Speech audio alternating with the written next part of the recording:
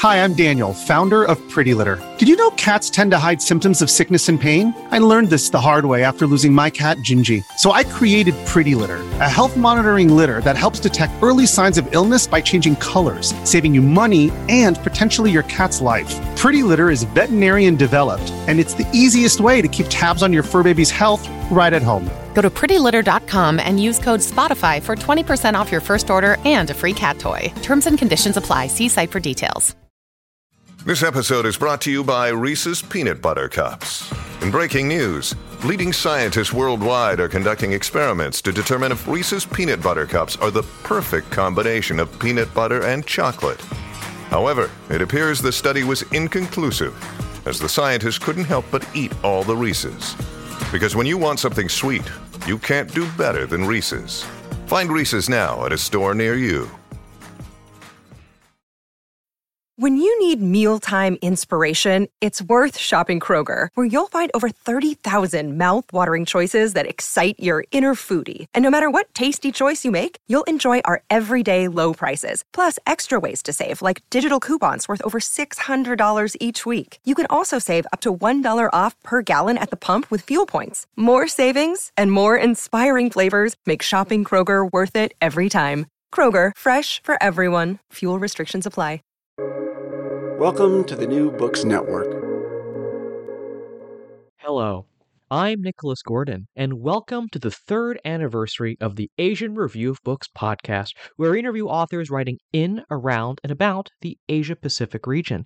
As it's our third anniversary, I'm going to do something a little bit different today and talk about another one of my hobbies, video games. For video game players of, let's call them the elder millennial set and older, there's something special about the final dozen or so years of the 20th century. The Super Nintendo, the Sega Genesis, the Nintendo 64, and the Sony PlayStation. It's a period of technical advancement and creative experimentation that led to classics still beloved today. Exploring many of these classics, big and small, Japanese and Western, console and PC, are the entries of the Boss Fight Books series, compiled by writer Gabe Durham. Over the past several years, Gabe has invited his fellow writers to put together short works on the classic games that stand out in the medium's history. As of this interview, the 33 entries in the series span from 1976's Breakout to 2010's Red Dead Redemption. For today's anniversary panel, I invited Gabe along with three of his fellow writers, Elise Knorr, Sebastian Deacon, and Mike Charlars, to talk about their choice of games, what makes the 1992 to 2000 period so special, and why, perhaps, Japanese companies feature so prominently in the history of games. So, thanks to all of you for joining our special anniversary episode of the Asian Review of Books podcast, where we talk about writers writing in, around, and about the Asia-Pacific region. In this case, video games. We have four authors from the Boss Fight Books series, launched by Gabe Durham. So, Gabe, I want to start with you. This series, now with over 30 entries, is kind of your brainchild. What prompted you to kind of start this series in the first place? So, about 10 years ago, I was looking around for the next big project, both creatively and professionally. And I had done a lot of writing and editing and was just kind of reading widely, mostly for pleasure. And one of the things I was checking out at the time was just like, what are the books being written about video games? And what I noticed, like on that library shelf, and from what I was reading, was there's a lot of good stuff about the large history of video games, about the history of Atari, the history of Nintendo, the history of the entirety of video games up to this point. What there wasn't was a lot of book length, deep dive criticism and history that could take the time to just enjoy getting into the complete history of an entire game. I'd also been checking out a lot of the 33 and the third books at the time. That was a huge inspiration, and was aware of a number of other series. That's like, we're getting deep into a whole book about other books. We're getting into a whole book about movies. And it seemed like video games were the right topic for this kind of thing, including, I mean, in some ways more than other art forms, because there's so many things to talk about at once. It really has like all the story and sound and music and of movies, and then you also have the interactivity. You also have the story of your own playthroughs of an individual game, and that's always going to be at least a little different than what somebody else did. So as I searched for it at first, just to see if there were some cool books I could read, I was surprised that there were not. Usually when I have a good idea, it's already been shared with a lot of other people and the thing exists. I just wasn't paying attention to it. And in this case, it did not exist. And I thought, with a surge of young man confidence, well, it could be me.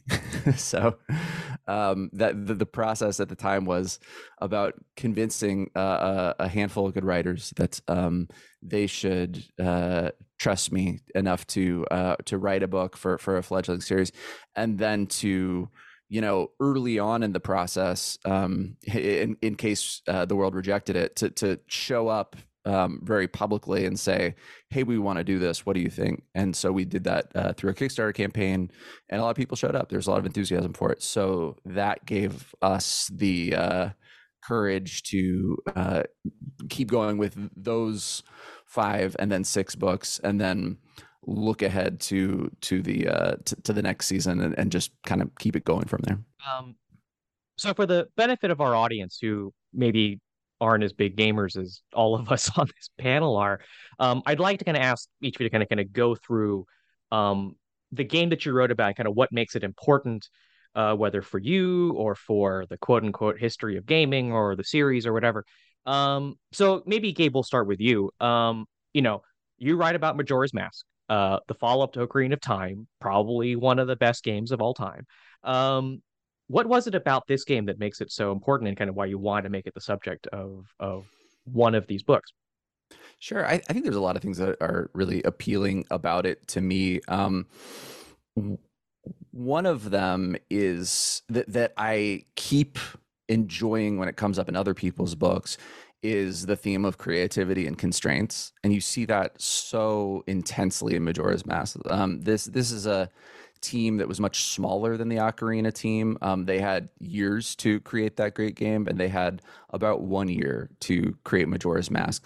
And they had a lot of benefits. They had the engine that they had built for Ocarina. They had the assets, which they remixed many of them very cleverly. You'll definitely see kind of palette swap versions of characters from Ocarina showing up, but it actually, like, all those things that could be a liability became a strength, because it helped create this sense of mystery and this unnerving unease of, haven't I seen you before? And what is this place? You know, Hyrule kind of feels like a friendly, a little bit out of the box fantasy world to have a great time and exploring. And Termina feels a little like something else. It's maybe it's because we happen to be hitting them 3 days before the end of the world, but there's a real people are unnerved, people are in denial, people are dealing with death in this very immediate way, and that's that's pretty unusual for video games. It's pretty unusual for a Nintendo mainline game in a series that's really wants to make sure it's not alienating kids. So there's a lot there. And then I also just loved to learn about the way people had been interacting with the game for years, kind of coming up with their own interpretation of the games, sometimes going so far as to create their own wild fan theories about, you know, what it all means. And, you know, I at the point of writing the book, I'd been running this press for years and had been sort of storing up a lot of my own thoughts about all the weird and endearing ways that humans interact with video games specifically, but also just art, and how often it says a lot more about us than it says about the thing we're interacting with. So I just, it seemed like the perfect portal into that world too. So Elise, you know, you wrote about Super Mario Brothers 3, a game so anticipated they managed to orient a very bad film around it, The Wizard. Yes. But your take on this game is quite personal. You kind of weave in a lot of your own story into this book, as well as talking about the game's development process. What makes this game so important? Well, like you said, I pitched the game and I started with wanting to write about this game because of my personal relationship to it. It's the first video game I ever played. I played it with my dad growing up before I could even read. He had me on his lap playing Super Mario Brothers 3, and I have such fond memories. He later, my parents got divorced and he moved away, and so I have very nostalgic, emotional memories of playing that game with him while he still lived in the house with me. And then I went on and played it with my little brother and with my best friend in college. And so it's just a game that has always personally resonated and that I enjoy playing over and over and over again. You sort of memorize where all the secret spaces are, and you can, I don't know, there's something comforting and still very challenging about playing that game.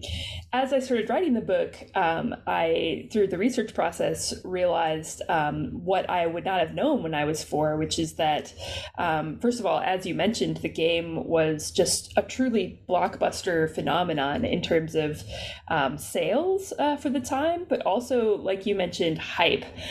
So this game had the first truly massive marketing campaign behind it. The Wizard, the feature-length, very bad film that was basically a 90-minute commercial for Nintendo products. There was a TV show, there was a breakfast cereal, there were toys, there were Happy Meal toys, and also the development around this time of Nintendo Power Magazine, a basically Nintendo product catalog that kids paid to get. So just Nintendo at the height of its powers, and a game that everyone played all at once, that everyone seemed to be talking about on the playground, and that brought us all together. Just a really important moment in gaming history.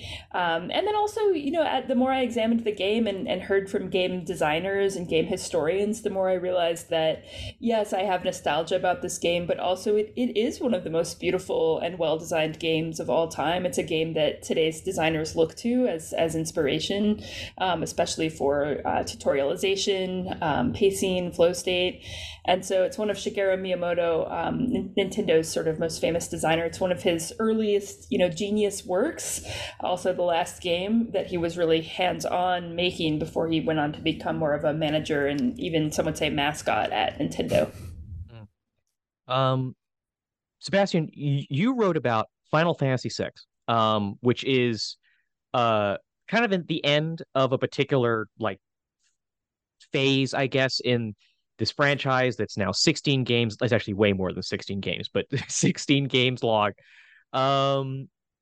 Why write about 6? What is it about Final Fantasy VI that makes it a great topic for a book? Well, I in this game focused particularly on the music, which is the aspect of the game that resonated most with me, but also I think one of the game's most important and enduring features. For me, when I think about why this game is so important outside of the music, it's really because it's at this inflection point, both in terms of where the Final Fantasy series was and where it was going, but also it's at this turning point for the way we think about games in the mid 90s and the way we talk about games and the way games are sort of put together. I think you look back at it now and you can see the various ways that it's referred to and replicated in games that are coming out even today. I think about Octopath Traveler 2. Final Fantasy VI has 14 protagonists in it. I mean, 11 real ones and then 3 sort of bonus protagonists, but that's still a lot of protagonists, right? And then you have games coming out like Octopath Traveler, which has 8 and which also sort of inhabits that same pixel art space that like Gabe mentioned was a constraint of the time, but has now become its own aesthetic in its own right. And I think like when it comes to the music specifically, it doesn't get much better than Final Fantasy VI. I mean, it's really one of those games that people go back to and they think about the music and they think about this famous opera scene that's within the game. And, like you can see YouTube video after YouTube video of people watching the opera scene, people performing the music, performing other music from the game. So it really is sort of like this moment at which we sort of really started thinking about video game music as a thing that's sort of separable from video games themselves. And then, Mike, while we're talking about music and games, you wrote about Parappa the Rapper on the Sony PlayStation, which I will fully admit is the one game on this list that I have not had the pleasure of playing yet. But what is it about this game that kind of makes it so important and such a good topic for your book? Well, you just said it, actually. You have probably played or experienced Zelda, FF, or Mario. But my experience with Parappa is people are either like, oh my God, there's dozens of us in terms of recognition, or they'd heard of it. Or my take on Parappa is that it is even more influential than you realize. And I'm only going to make this pun once, it is a bit of an underdog in terms of the greater story it has in gaming. The case I set to make out and then was pleasantly surprised actually kind of was true. Sometimes where you have an objective and then it also actually is true. I really felt that Parappa's DNA traced to everything that would come. Either the more performance-based music games that people do know that are household names, your rock bands, your guitar heroes, your DDRs, and the quirkier, more story-based music things that are very directly inspired by Parappa, but kind of died off. So on a base level, I wanted to make this book to kind of make the case and make it enjoyable for people who haven't played this delightful mid-90s 1 hour playable anime musical starring a rapping dog. But I also knew that it wasn't just influential to the wider gaming industry, it's influential to me in terms of what made me, I think if you're going to have a lifelong relationship with an art form, things need to reaffirm that relationship. You need to have things that check back in and make you remember. It sounds cheesy, but it's true. This is why I love this. It hasn't changed so much that I still don't see myself here. And Parappa was one of those early checkpoints where I was like, oh, I could do this forever. I could find ways to see myself in my life forever. And I've always been interested in what those are for people across every medium. And I wanted to kind of make my case and explain why it was that for me. And I did it successfully. No, all the books, all the books are great. I really enjoyed reading all of them. I do want to. All of you kind of touched on points that I want to drill deeper into. But before I do that, a question kind of for the panel. Anyone kind of jump in here? The earliest game we're talking about is Mario Bros. 3, which is from 1989. The latest is Majora's Mask is from 2000. Parappa's from 96. Final Fantasy 6 is from 94. Elise, you also read about GoldenEye 007, which was from 97. So we're all looking at games kind of in this basically over the 90s, maybe add a year here or there. If you talk to a lot of people, when you ask them kind of what games are not just beloved but important, I think a lot of people point to games from this period. And I guess, is it something about this period that makes it so, again, important in our conversation about video games, like in terms of design or technology or ideas? Just what is it about the 90s? We're all millennials. No, we love the 90s. That's actually a really good point. The fact that I think this first sort of big generation of gamers is late Gen Xers and millennials. We sort of hit our adolescence and our early adolescence in the 90s and the early aughts. And so that's when the game was also sort of technologically developing at this breakneck pace. And so we kind of grew up in pace with these games, and we're now looking back on them as adults, thinking about why they're so important. And that's, as like for people who are writers, obviously we're going to return to those things, but it's, like I said, the adolescence of games. That's also the point at which gaming was really becoming what it is. It was really sort of growing up at that time into a sort of more adult state as we know it today. And a lot of the games that you look at today, take on themes that are maybe a bit more adult, or maybe they're the same themes that in the 90s other games were tackling, but in a way that was a lot more constrained by the technology, by the perspective of where we were at that time, where developers were as artists, where musicians were in terms of being able to manipulate technology. So that's in my opinion, I think that's what it is. I couldn't agree more with Sebastian about just the timing of when we were coming of age and when games were coming of age. I mean, it always amazes me that this art form isn't even 100 years old, and that we're writing about it as it unfolds. And so obviously today, as computing power has increased at an exponential rate, games can do more, technically speaking.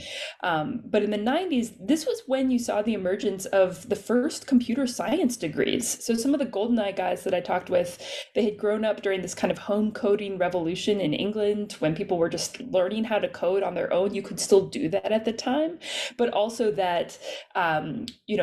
people started getting formally trained in computing. And so it's right on the cusp for me of when games were still being made by small teams or even auteurs like Shigeru Miyamoto. AAA titles, some of the the best, most popular games at the time, were being made by very small teams of people, and so they still had this human touch. They had this handcrafted quality, the sense of purpose from the artist, and you could kind of see the artist in the work, and that came through in games that are a little bit messy sometimes, but also extremely fun and have just a lot of heart. And a lot of the designers that I talked to on the GoldenEye team have spoken about how depressing it is actually for them to work still in the gaming industry, and instead of having this time where they were on a very close-knit team of 12 people, they're on a team of hundreds and hundreds of people who they don't even ever get to know, and it's all just emails, and it's less exciting. So obviously I'm a huge fan of games today, but I think there's something really special about the 90s.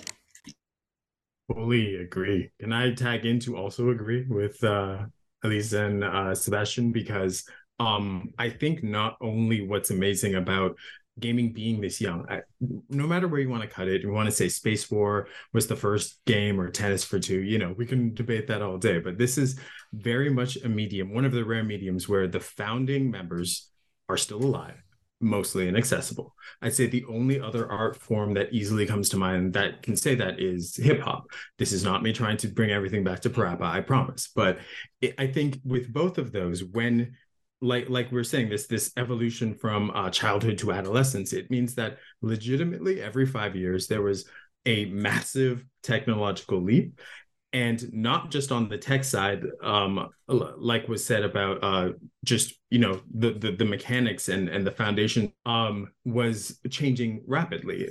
Parappa is very much about that, but all of our games that are pretty much that way. And you can look across everything in the boss fight books canon, and there's kind of this idea of like, this was the first or the best to do this at the time, and that can only happen. And it's wild that all of these games pretty much came out within 25 years of each other, yet within 10 years you can talk about like, yeah, this is the pinnacle of 8-bit design to this is basically a movie with fully voice acted cutscenes. Like within I think between Mario 3 and Metal Gear Solid, 7 years? And artistically, technologically, you just have these leaps, and the 90s were just kind of the sweet spot for that, because there's also this plateau after.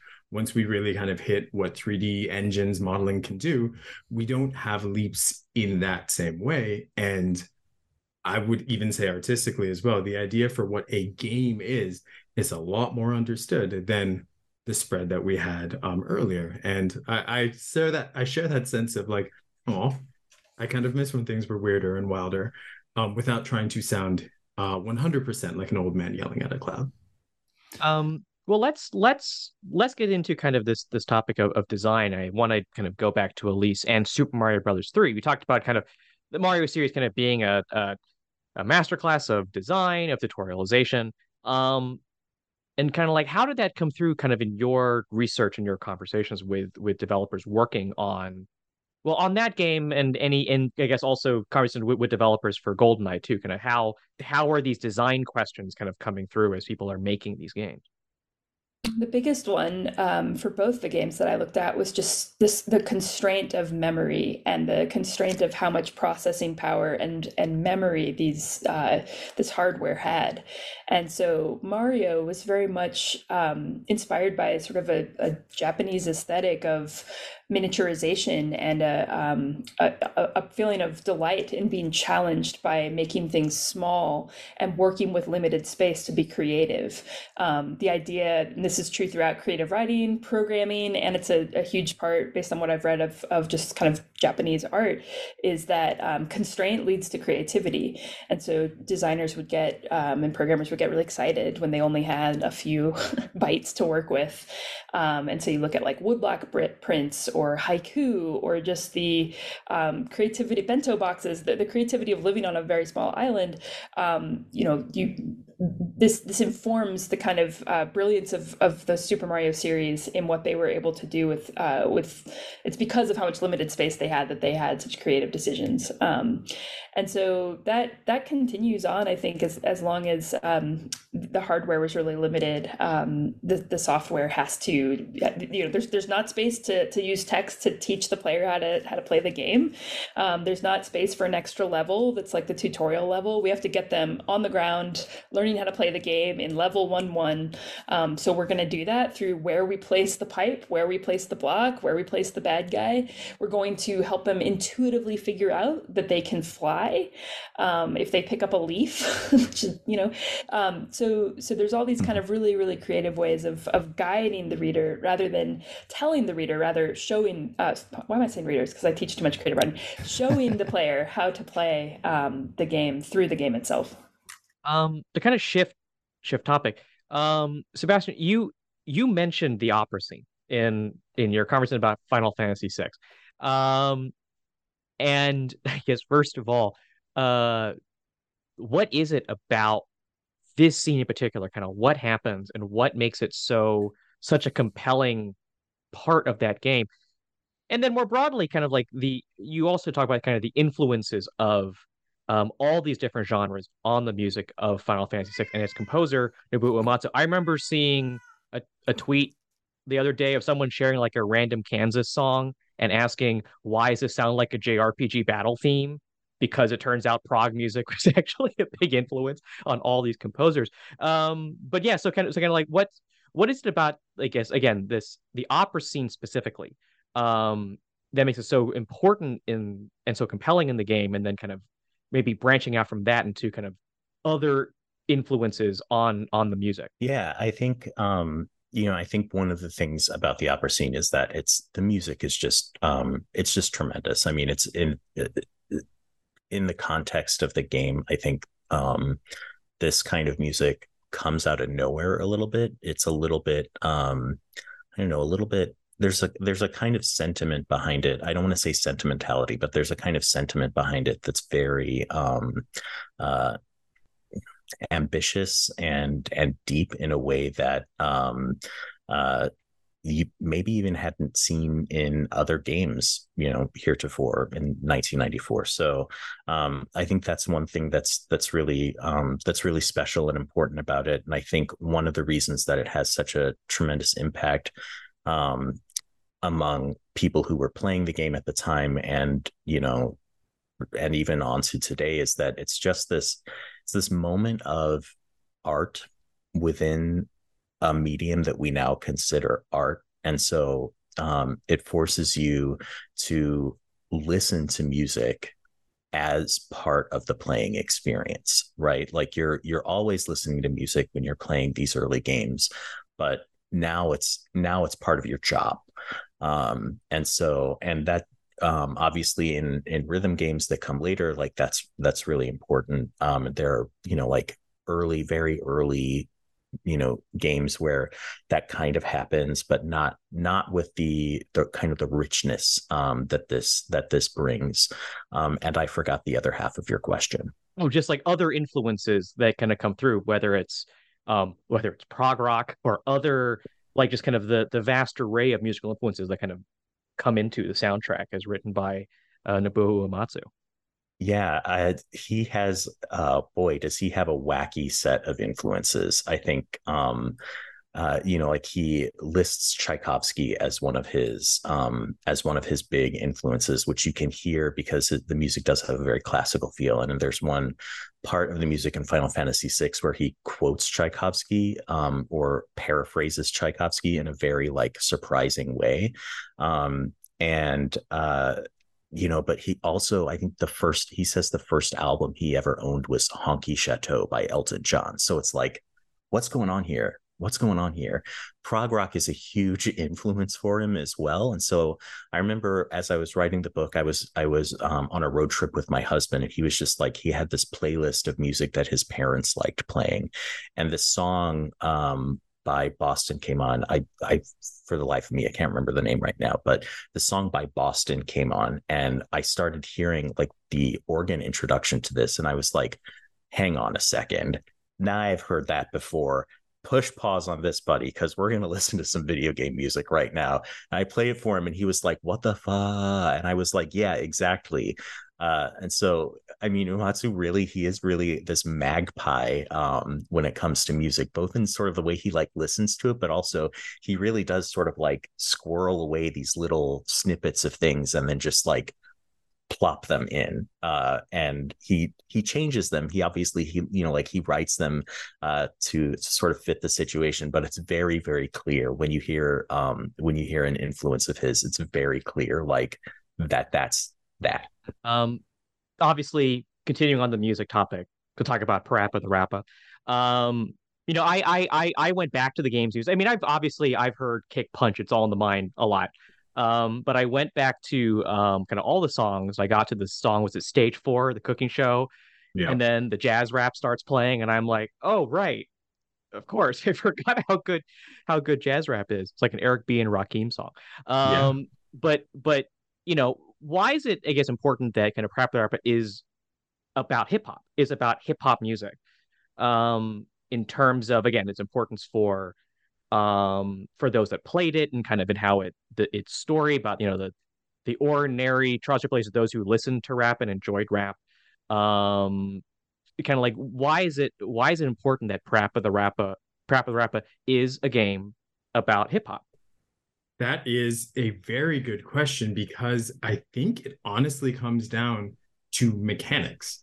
Masaya Matsura knew that he wanted to make a game that was kind of like Simon using samples, because the upcoming Sony PlayStation, a thing that did not exist and no one knew what to put on it, could bring CD quality samples to the forefront in a way that had not been easily done in previous consoles. So that was it. Just how can I make something where I can kind of make a playable drum machine? I want to use some samples. That was it. And from that, everything else came. It did make sense for rap to be the genre that he went with, even though his own musical, he was an accomplished, like rock star level musician in Japan with his prog rock band, a lot of prog rock in Japanese compositions called Size. And but he had a healthy appreciation for I knowing what I know, I'd say there was a lot of 80s hip hop there, just visuals, the vibe, and everything. But it did come from just a basic, what would make sense for the game I want to make. I don't think it was, I want to make a hip hop game that speaks to the soul of it. Is I want to make a game that does this, hip hop fits. And I think that is to the credit of why Parappa persists, because we have seen games around that time and since where someone tries to make a hip hop game and they are deeply embarrassing and they make me feel bad, unless they are Def Jam Vendetta, which will be my next book. Announcing it live. But I think that there's this beautiful, by stepping outside of the pop culture, and especially in the mid-90s idea of what rap, what hip hop was or it wasn't, Parappa exists outside of that expectation, subverts any expectation you had. And I'm not saying it's timeless, that there from mechanics to presentation, it is very 90s, but it certainly doesn't feel weighed down that anyone trying to interpolate what they thought hip hop of that moment would be. So I think it is important that it is hip hop because I think it took the strongest element of it, which is creative remixing of other elements into something fresh, which is the most hip hop thing you can do. I think we all also feel a 45-minute tangent about prog rock coming on because so we all grew up with video games heavily influenced by this genre, but we're in the same age range. We kind of missed the actual genre, and so only now, like coming back to it, I recently got an opportunity to see Jethro Tull, and so I was catching up. Had never listened to their music, and I was listening to some of their songs. I was like, "This is Castlevania." It's just I didn't know. I'm sorry. Another day is here, and you're ready for it. What to wear? Check. Breakfast, lunch, and dinner? Check. Planning for what's next and how to save for it? That's where Bank of America can help. For your financial to-dos, Bank of America has experts ready to help get you closer to your goals. Get started at one of our local financial centers or 24/7 in our mobile banking app. Find a location near you at bankofamerica.com/talktous. What would you like the power to do? Mobile banking requires downloading the app and is only available for select devices. Message and data rates may apply. Bank of America N.A., member FDIC. Your brain needs support, and new Ollie Brainy Chews are a delightful way to take care of your cognitive health. Made with scientifically backed ingredients like Thai ginger, L-theanine, and caffeine, Brainy Chews support healthy brain function and help you find your focus, stay chill, or get energized. Be kind to your mind and get these nootropic chews at ollie.com. That's OLLY.com. These statements have not been evaluated by the Food and Drug Administration. This product is not intended to diagnose, treat, cure, or prevent any disease. That's true. Did everyone here see when some random Storm Tracker music from the Weather Channel got posted on Twitter, and everyone's like, "This is Kingdom Hearts music. Why is this random Storm Tracker music from 2000 sounds like Yoko Shimomura?" But Gabe, I mean, I do kind of the last kind of question on Civic Game goes to you. So I played through Majora's Mask again not that long ago, and I remember thinking at the time, oh, this game's about climate change, looming doom. I mean, it's not about climate change, but Majora's Mask really lends itself, I think, much more than any other Zelda game to this kind of analysis, to this kind of fan theory, which you get into in the book, kind of all these communities trying to figure out what the game quote unquote means. And I guess to kind of close off this part of the conversation, kind of like, what is it about kind of the atmosphere of Majora's Mask that really lends itself to, again, this kind of analysis, this kinds of like fan theorizing about what it means? Yeah, I mean, I think there's a number of things at work there's deliberate ones and not so deliberate. I mean, some of the just more context of the time ones is that these early 3D games necessarily leave a lot of room for interpretation in terms of just what's happening, what a character's facial expression means. Certain things in the N64/PS1 era, they're using such rudimentary polygons that it creates a space for you to project a lot into. But they also did a lot to heighten our own sense of mystery. I talk in the book about that original conversation with the Happy Mask salesman, and he is such a beguiling character because it always seems as if he's going to turn on you and be the secret villain of the whole game. The way he's acting is so shifty and strange, but he actually turns out is a good guy. He just wants his mask back, and it possibly feels a little bit of responsibility for all this apocalypse that's going down because it was stolen from him, and yet like it can be so hard to tell what anybody's motivations are. And when you're going around Clocktown, which is a great kind of introduction to the world of the game, and because it's the hub city and you're meeting so many of the characters right there, immediately you start to see their frame of mind shifting throughout the 3 days. So there will be characters who are totally in denial by day one who are shaking in their boots by day three. And you see so many different ways of dealing with tragedy and so many different ways of accepting it or not accepting our own reality. And so to me, like, I think that's one of the biggest climate change parallels, even as it's hard not to read climate change into any apocalyptic works these days, but you get an insight into the fallible human mind, and you also have to pick for yourself, at least in each cycle of the game, you have to pick which kinds of helping people you are going to do, and some of those are awfully heroic and, going and trying to save the world directly. And some of those are just addressing very human needs of people that you care about. And the game, to its credit, does a great job of not prioritizing one over another and not getting to like, this is main quest, this is sub quest.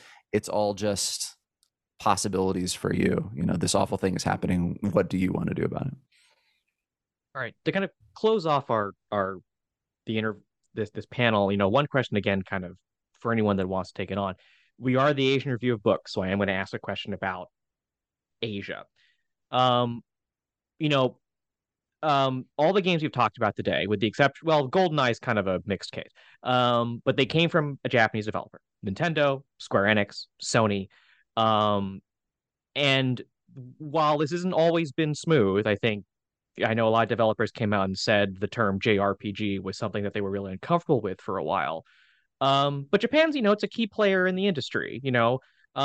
Games from Japan seem to be part of a small subset of media, maybe alongside anime and recently K-pop, that's kind of broken through kind of Western and US hangups about consuming something that's foreign. And I wonder you again, kind of given your research and talking with these developers and importantly localizers, kind of how you think that Japanese video games managed to kind of become part of foreign media that Americans consume without really thinking about or caring that it is foreign. Could I venture a first answer and keep this and open it up to my esteemed brilliant writers? Because for me, it was consoles. If you were a console gamer before Microsoft made the Xbox, all in North America, I know it is actually very different in Europe, where there's a bunch of weird things that are kind of PCs, and no disrespect to European console gaming, I just don't understand it, and it kind of scares me. But if you were a console gamer in North America before the Xbox, it was going to be made in Japan. It was going to have the first party games, the most acclaimed games were going to be heavily straight up developed in Japan or very, very heavily published and overseen. A good example of that is Rare, which Rare and Rareware, very much in the UK, but still Nintendo is there doing Nintendo things. So I think everything I played as a kid, my first formative experiences were on consoles, and it was always coming from this Japanese lens, even if it was non-Japanese content. I mean, and that alone is iconic. Compare two digital representations of D&D. In Western developers, you get something like Ultima on PC, and in Japan you get Dragon Quest, you get Final Fantasy. So same source of inspiration, but just a different cultural lens literally spins off everything that comes afterwards. And I think the fingerprints are, you can't take them from it. They're so inspirational. Like we said before, things are so early in the game that if you're like, I want to make a game where two people punch each other, guess what, buddy? You invented fighting games, and everything is either a riff or in conversation with that. And I think Japan being at the epicenter of that, both in the arcade and console scene, just makes it it can't really be that bell can't be unrung in my mind. And my last statement is going to be the idea that I expressed before about it being this unique time where things were early enough that we didn't really have as many rules of what a game is or isn't, I think applies to this idea of, oh, well, is that too Japanese? Is that too Asian for Western audiences? Because like, I just don't think people were viewing Mario that way. I know that there were absolutely views about that in terms of RPGs, but that was more like, do Americans read words? Like, I think it was more of a concern about that versus the content, but absolutely a concern now where, will whatever Hatsune Miku game, is that marketable enough to come over here? Do we bring over like half of the Like a Dragon Yakuza games? Because is there even an audience for that, when before I think it was way less of a thing? So once again, I feel like as gaming starts to settle into, in many ways, very similar to other ways that we categorize art, international film versus movies. Okay, like made in California versus the rest of the world, everything else is international, right? Everything else is a foreign film. I think as gaming becomes a behemoth entertainment source like that, it starts to take on those hangups of separation, division that in some ways I think maybe didn't exist as much back then, but were pivotal to me for how I when I think of what a game is, it was probably made by a Japanese creative team or was something in the mix, because I didn't have a PC. That's just me, and everyone else here is brilliant. I think a weakness of American culture is how trained we are to rely on ourselves to create culture. And, Mike mentioned foreign film as a genre, and it feels that way to people because it's really like an us and them thing. There is the stuff that we make, and then there's everybody else. And part of that is Hollywood, because that's just been it was at the center of film for a long time, and it's still got a big chunk of it. But part of it, I think, is a post-World War II deficiency in our own psyche. Like, we can't imagine a world without us at the center of it. And yet these children in the 80s and 90s receive these devices where, like, what is on screen is so rudimentary that you really can't tell where it's coming from culturally. I mean, visually, it's not like you could necessarily all the time like tell even like what ethnicity a character is supposed to be. And all of that, I think, nicely Trojan horses a multicultural perspective into like all of us who were kids at the time, in a way that I think young people now are just naturally better at, period. Like, it seems ridiculous to a young person that you wouldn't pay attention to K-pop just because it's made by people far away and in a different language. So I think we've come a long way. And I think maybe like that is sort of accidental, and that's commerce, and that's globalism in a way like that is also scary and has bad sides to it. But I really love like looking at the story of how far we've come, and how our games, and particularly like the Nintendo games of the console era back then, have had a role in that.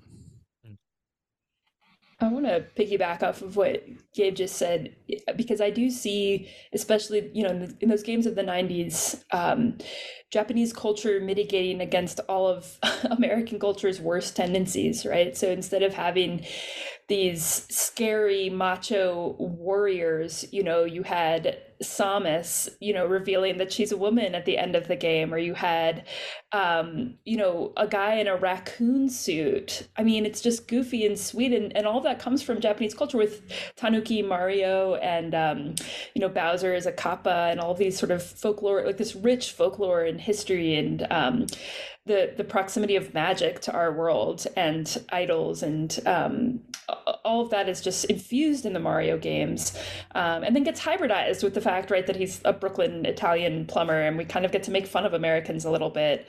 In GoldenEye, the British developers were mandated by Shigeru Miyamoto and Nintendo corporate to tone down the violence and make it less bloody, less gory, and so you have this silliness and this goofiness and sort of softness in GoldenEye that the developers say is what makes it persist to this day. So that comes out of that post-World War II anti-violent element of Japanese culture in this direct opposition to this macho American gun culture.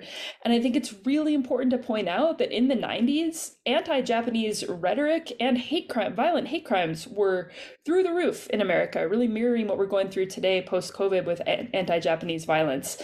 And so when you read these historical documents about where American audiences are trying to figure out what's going on with Nintendo, they're using phrases like Nintendo's taking over our culture, Sony and Nintendo and all these Japanese cultures are brainwashing our children. And I mean the books are like how Nintendo is making zombies out of our children, and that corresponded with hate crimes, and I think that's really important to point out.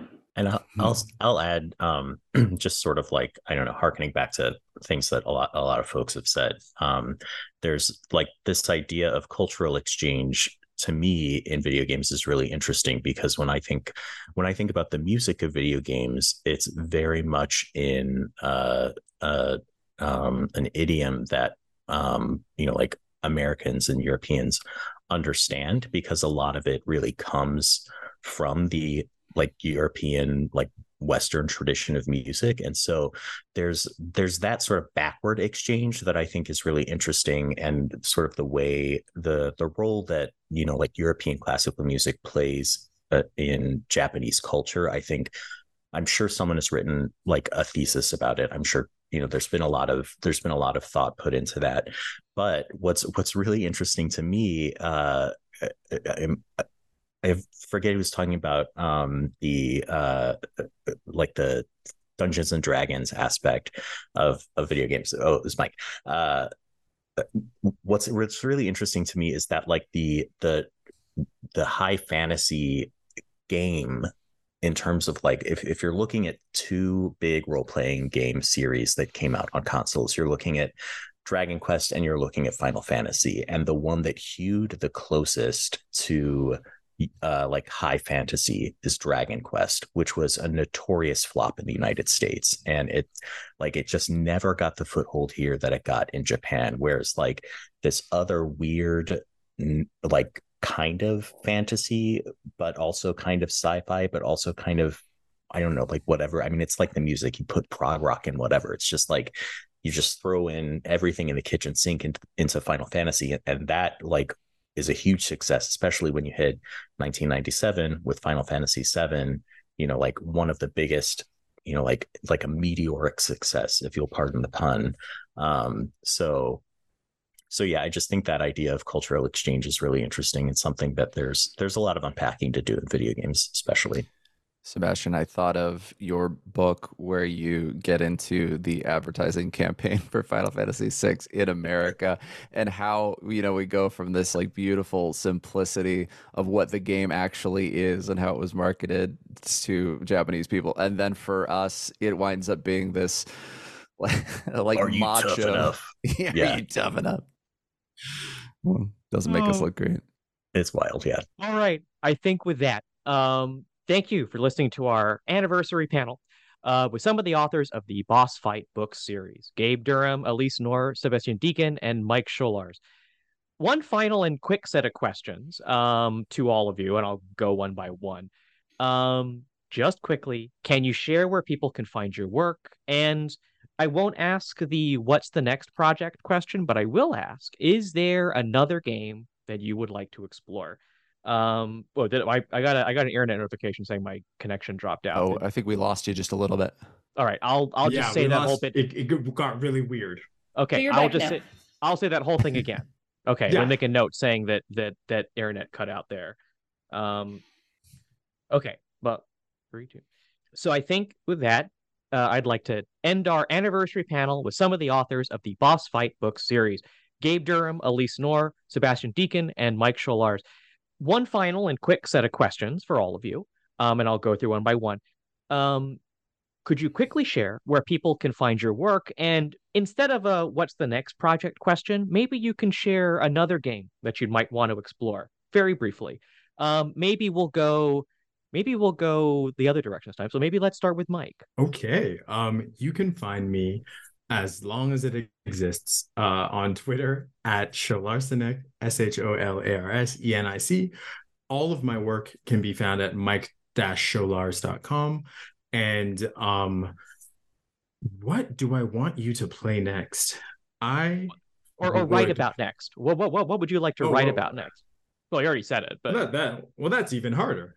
I really I think games that live in my head rent free and refuse to leave. I can't believe I am coming back to Def Jam Vendetta. I thought I was better than this, but I think the more I think about it, the more I realize that as much as Parappa subverted what we thought hip hop in games was, Def Jam kind of encapsulated it.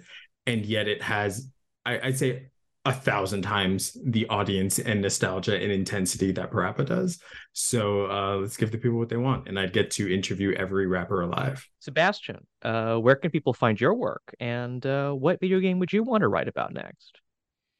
You can also, as long as it exists, find me on Twitter at Sebsational. That's sensational, but with a B. And